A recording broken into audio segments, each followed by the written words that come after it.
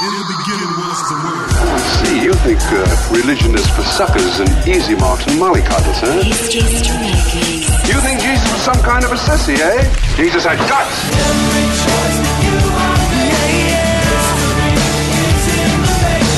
History Makers. Hi and welcome to History Makers. I'm Matt Prater. Today we're speaking with legendary Christian rock musician Randy Stonehill. Now, the last time I saw Randy was at Easterfest a few years ago and had a great discussion, and I shared with him that when I was 8 years old I saw him performing at Greenbelt Festival in England, and he did Shut the Door, Keep Out the Devil, and there was thousands of people there. I think it might have been raining. It was just so powerful. And you mentioned that it was an amazing experience for you. Tell us why that concert was such a big deal for you, Randy. It was a rich exercise in really trusting God.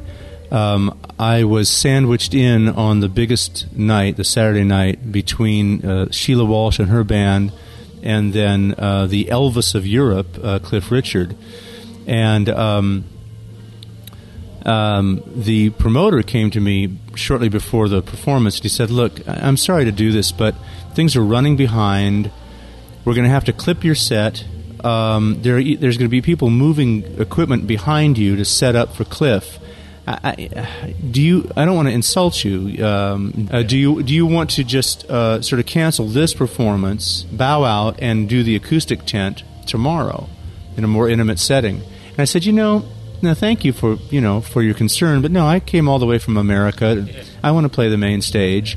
I'll just, by God's grace, I'll make it work. And I remember getting out on stage in front of 32,000 people, the most folks I've ever played in front of, and just saying under my breath, "Lord, be real to me now, and this is about you. It's not about me." And actually getting the audience to start singing "Shut the Door." From way in the back, I looked and said, "Okay, you people, you got to be my rear guard. You got to bring this up from the back," and that united the audience. And then I actually introduced the road crew. I said, "Now, ladies and gentlemen, you'll notice these people behind me. They don't really do anything musical, but I just feel better having them here. So would you please welcome the Randettes?" And the audience loved it, and the road crew actually sort of got wind of what I was doing, and they started nodding at the audience and bowing, and it was just a wonderful, wonderful moment. And so, like I said, one of those times when you really come out of your comfort zone and say, "Lord, I think you've made a way, and I think you'll meet me here." And he did. Now, I remember that song, Shut the Door, Keep Out the Devil, and I've just seen you perform it live, and once again, the crowd went crazy, singing along, and Mark Hall from Casting Crowns joined you on the stage. You mentioned that there's been lots of remix versions. What kind of styles of music has Shut the Door, Keep Out the Devil been recorded in now? My goodness. It's everything from folk versions to reggae versions, rock versions, choral versions, rap versions, if you can imagine that. Yo dog, keep out the devil, in the house, recognize. Folks, they need to pick a language and commit, but that's another issue. And I was just on tour in Canada in September, and a fella came back to the table in the lobby where I was greeting people and signing CDs, and he said, "I just heard a new version of that." I said, "Really? What, pray tell, could that be?" And he said, "Handbells." I thought, handbells, it's just so wrong, isn't it really? But memorable, though heaven knows we'll try to forget. So. Now, one of the other things that I'm just fascinated with the history of Christian music is some of the legends that you started, singing alongside on stage tonight. You mentioned Keith Green. Let's start with him. What kind of a guy was Keith Green? He was absolutely unique, brilliant, profoundly passionate about Jesus, and he was a young man. I mean, so he had his own growing pains and insecurities, and he could be sort of like a tornado in a room, but boy, just mightily used of God, and I loved being with him. He was like a force of nature, and he was, like I said, he wanted to be your friend, but he was so intense, and he had all of his opinions, and then when Jesus got a hold of him, he just burned white hot. I've never seen anything before or since like him. He was almost like a modern day John the Baptist or something. And I heard that he called you once about a word from God, about writing a song. Yeah. Because when he was really listening closely to heaven, boy, he got it right. And he called me one busy afternoon, and he was so in the moment. He lived his life almost like a man who sensed somewhere deep inside that he had very little time. And, and he went to be with the Lord at the age of 28. I mean, he'd only been a Christian 8 years, but he called me up and he said, he didn't even bother to say hello. He was so focused on the mission, so to speak. He said, "Randy, you've got to come over right now. Okay, I'm working on this music, but God told me." It's like, how are you going to argue with that, right? He said, "God told me you're the guy that's going to write the lyrics. He's going to do mighty things with it. It's going to go all around the world." He's like, and he's shouting. I'm holding the phone back, reaching for my aspirin, just going, "This man is truly amazing." And so anyway, I said, "Okay, Keith, stop shouting. I'm coming to your house." As I was putting down the phone, he was still shouting. So I put it back up to my ear. I said, "Keith, okay. I can't come to your... Okay, if I'm talking to you on the phone, I can't come to your house. It's not a spiritual gift of mine, you see." And he said, No. I want you to hear the music right now, so you start thinking about the lyrics. I said, "Keith, I live a half mile from you. Would you please just let me get in my car?" He went, No. Just smash the phone up really close to your ear.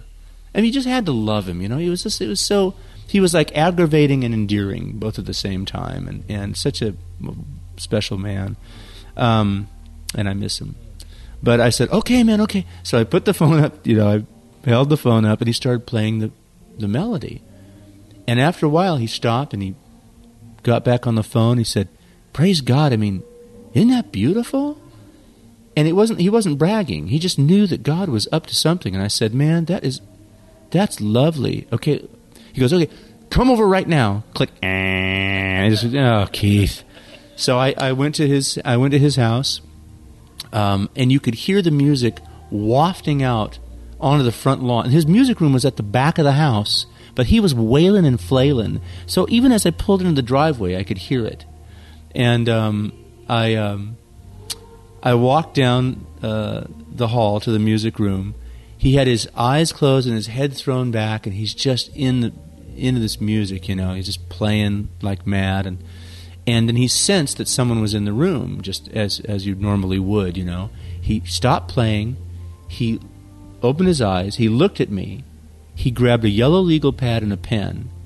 No kidding. And he just grabbed it, and he looked at me, and he went, "Okay, so go ahead." And I just looked at him, and I said, "Okay, Keith, let me round out the conversation for you. Yes, it's good to see you too. No, I don't need a cup of coffee. Yes, I've been fine." And he just kind of smiled. He went, Yeah. "Okay, go ahead." Kind of staring at me with these big puppy dog eyes, like, "I'm telling you, God told me you're the man." And so I said, okay, play some of the music. He said, okay. So he started playing the melody to the verse. And I looked at him and I said, "Okay, what about something like this? Like a foolish dreamer trying to build a highway to the sky." And he went, "Yes, praise God. See, I knew you were the guy."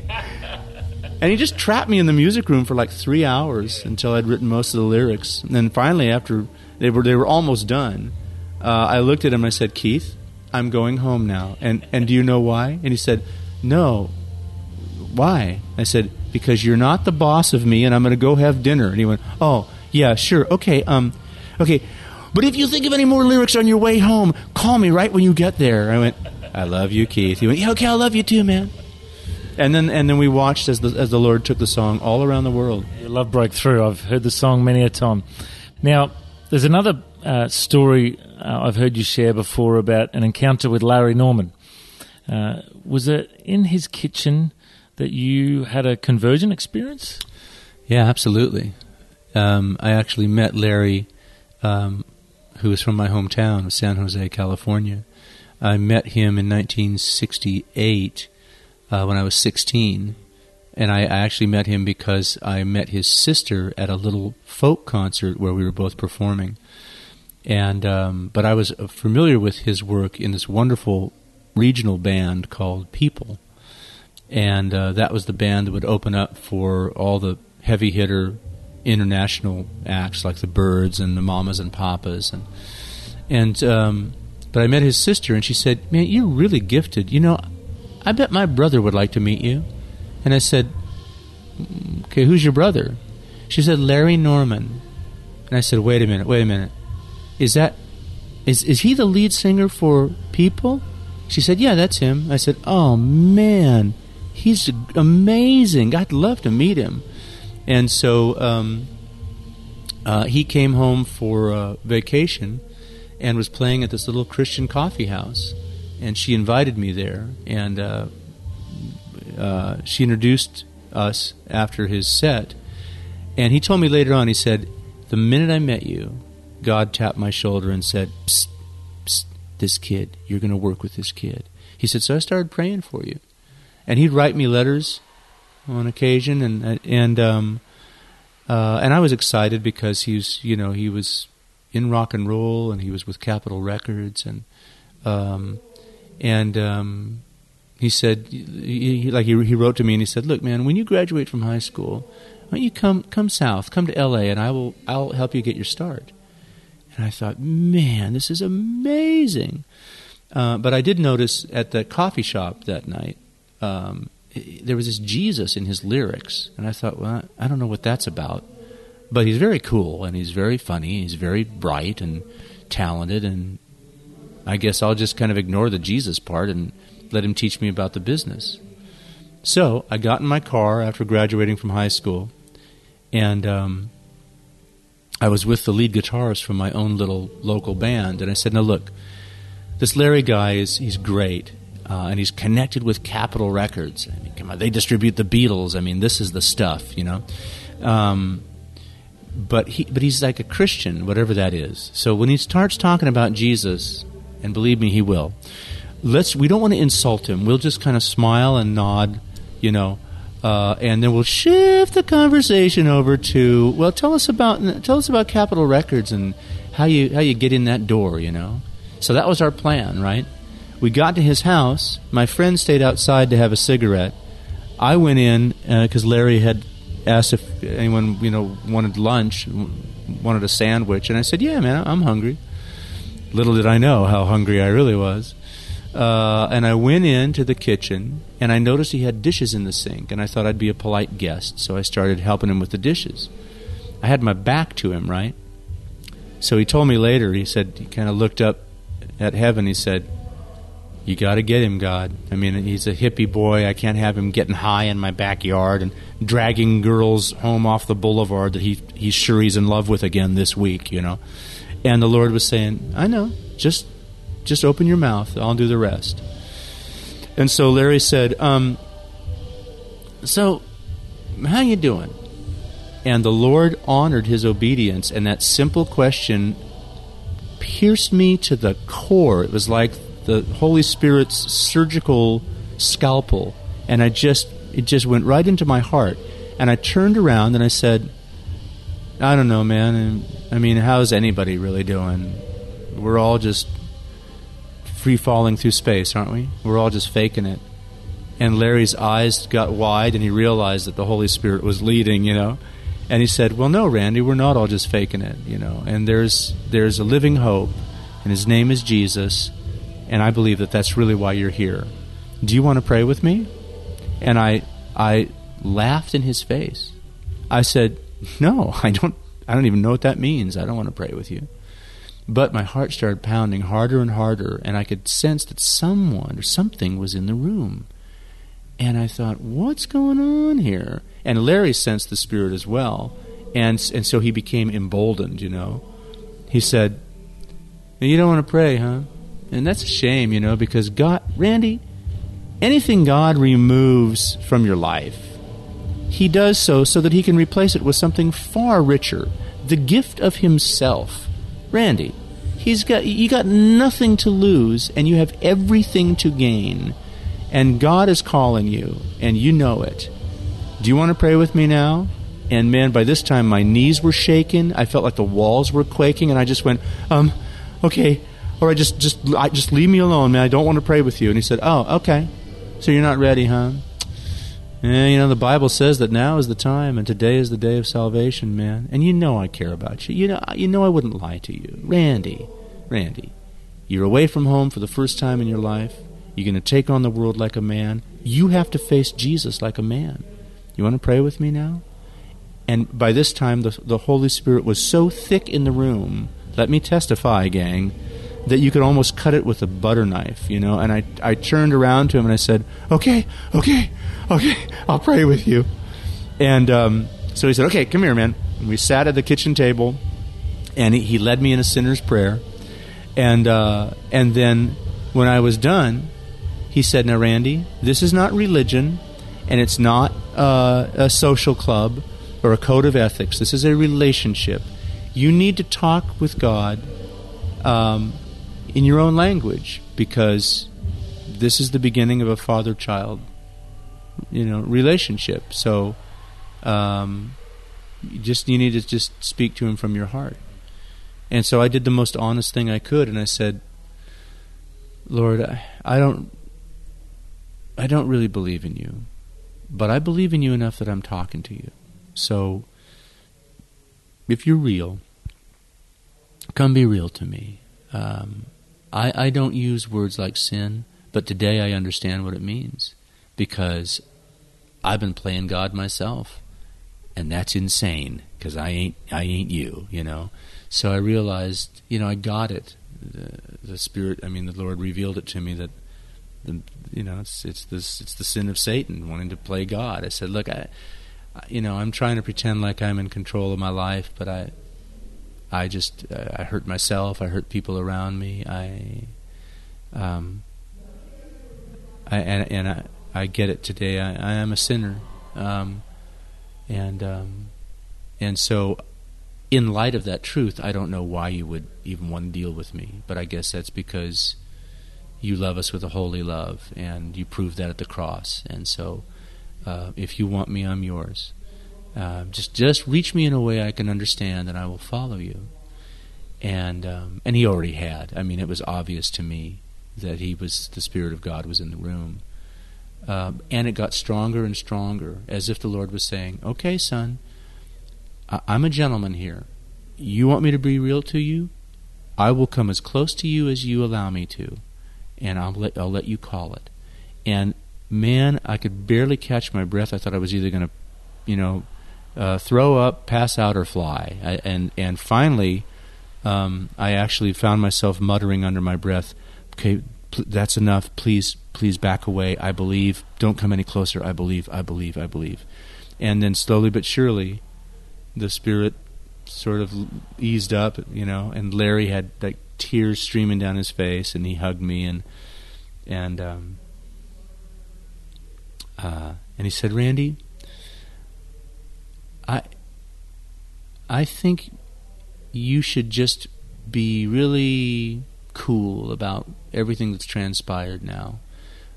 You can even write it off if you want as an acid flashback. The 60s was tough on me, folks.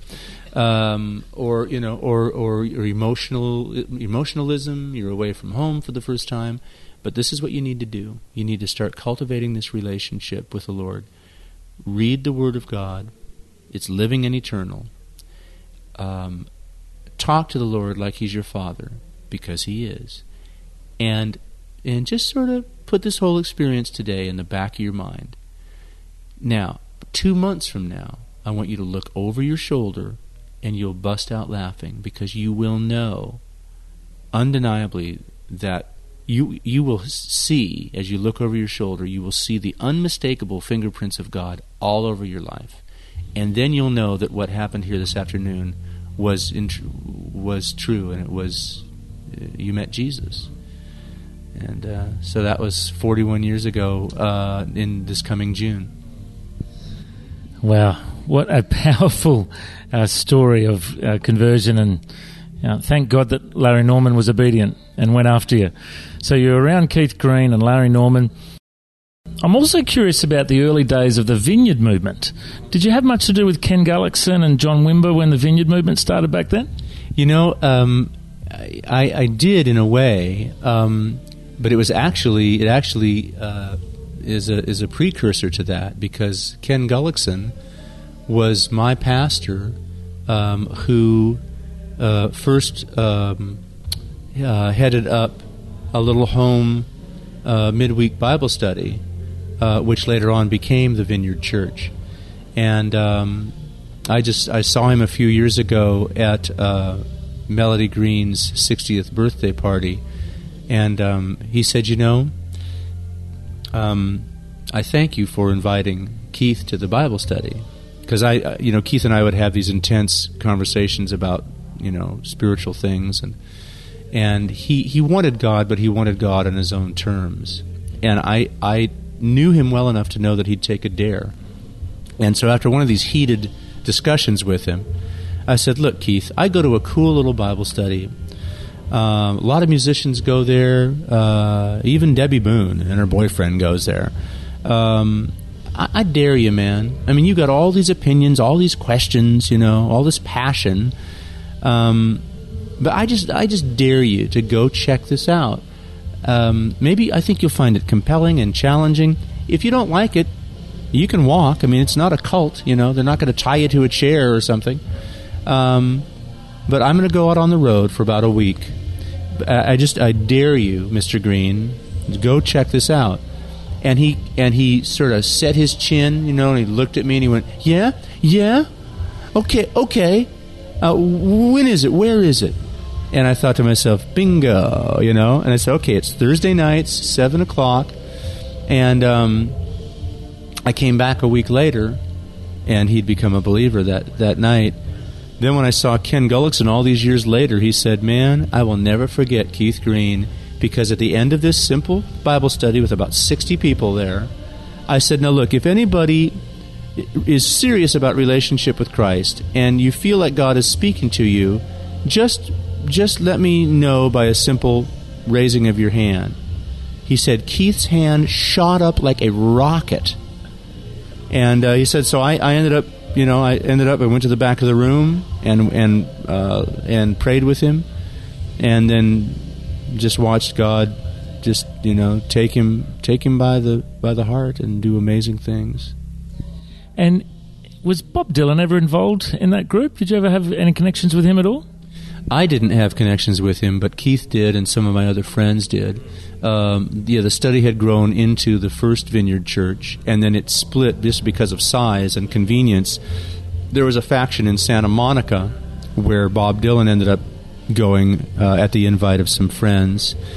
And but my favorite story is that I guess Keith met him at the summer Bible classes, and Keith being Keith thought, yeah, well, he's Bob Dylan, but now he's a brother in the Lord, and we're all that levels the playing field. We're all just the same in Christ, We're all beggars at the King's table, and grateful to be there. So he had the courage and the liberty to invite Bob to sing on to play harmonica on I think it was his first album. I think it was No Compromise, or maybe it was the second one.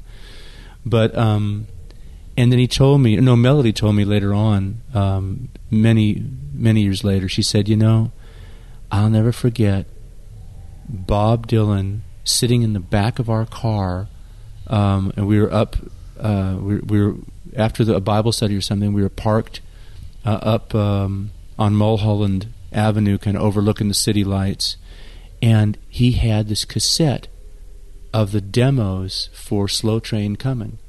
And he's sitting in the back seat, and he said, "Hey, Keith, would you listen to this and tell me what you think? Like about the lyrics and stuff." And Keith said, Well, sure, Bob, I'll be happy to. And he said, and Melody said, this is one of the only times where I ever saw Keith kind of flustered, because he put the cassette into the cassette deck, and they'd play a song, and then Dylan would poke his big fuzzy head between Keith and Melody, and he'd go, so, what do you think of that? And Keith would say, oh, Bob, that's wonderful, that's right on. Oh, okay, thanks. Okay, here, listen to the next one. And Melody said, Keith would look at me like, as if to say, can you believe what's happening? We have the poet laureate of the universe, and he's in our car, and he's asking my opinion. And Melody just smiled and just was like, this is incredible. So I just love that story. And I love that Keith was so bold. He just went, hey, he's Bob Dylan, but he's a brother, and he's musical. I'm going to invite him, That's just so great. The other song of yours that I used to hear on the radio when I was a young fella was Great Big Stupid World. I co-wrote that with Terry Scott Taylor from the Daniel Amos Band and Lost Dogs, just a musical genius. And, people tend to remember what they laugh at. A little bit of sugar a little bit of honey helps the medicine go down. And I thought, man, it's a world gone mad without Jesus in the middle of it, And how can we say that in a colorful, memorable way? And Terry and I actually sat at a restaurant called Hoff's Hut one afternoon, and we just had this sort of playful, lyrical competition. We'd go line for line and say, okay, what about this? We worship at the Shroud of Elvis. And he just cracked up. He went, yeah, we're waiting for that money from Ed McMahon, who was a TV host in America, And so, we bounced back and forth, and we had so much fun that the song came tumbling out. If Jesus came back today, they'd try to book him on the Oprah Winfrey Show. That's the line I remember. Well, Randy, thank you so much for joining us today. I reckon you're a history maker, and you're welcome back to Australia Down Under any time. Oh, thank you, good sir. Blessings to you, one and all. Hey, remember, keep seeking the Lord, because He is seeking you. Thanks. Thanks so much for joining us on History Makers today. The vision of History Makers is to spread the good news of Jesus Christ through conversation to the nations of the world. We're now on over 58 radio stations around Australia and Pacific nations, and we're so excited about the opportunity we have to broadcast the good news on the airwaves. If you would like to make a donation, please go to our website, historymakersradio.com. There you can also download interviews. We've got some great web links and some great information for you about following Jesus. So please go to historymakersradio.com. I'm Matt Prater. God bless. Go and make history. History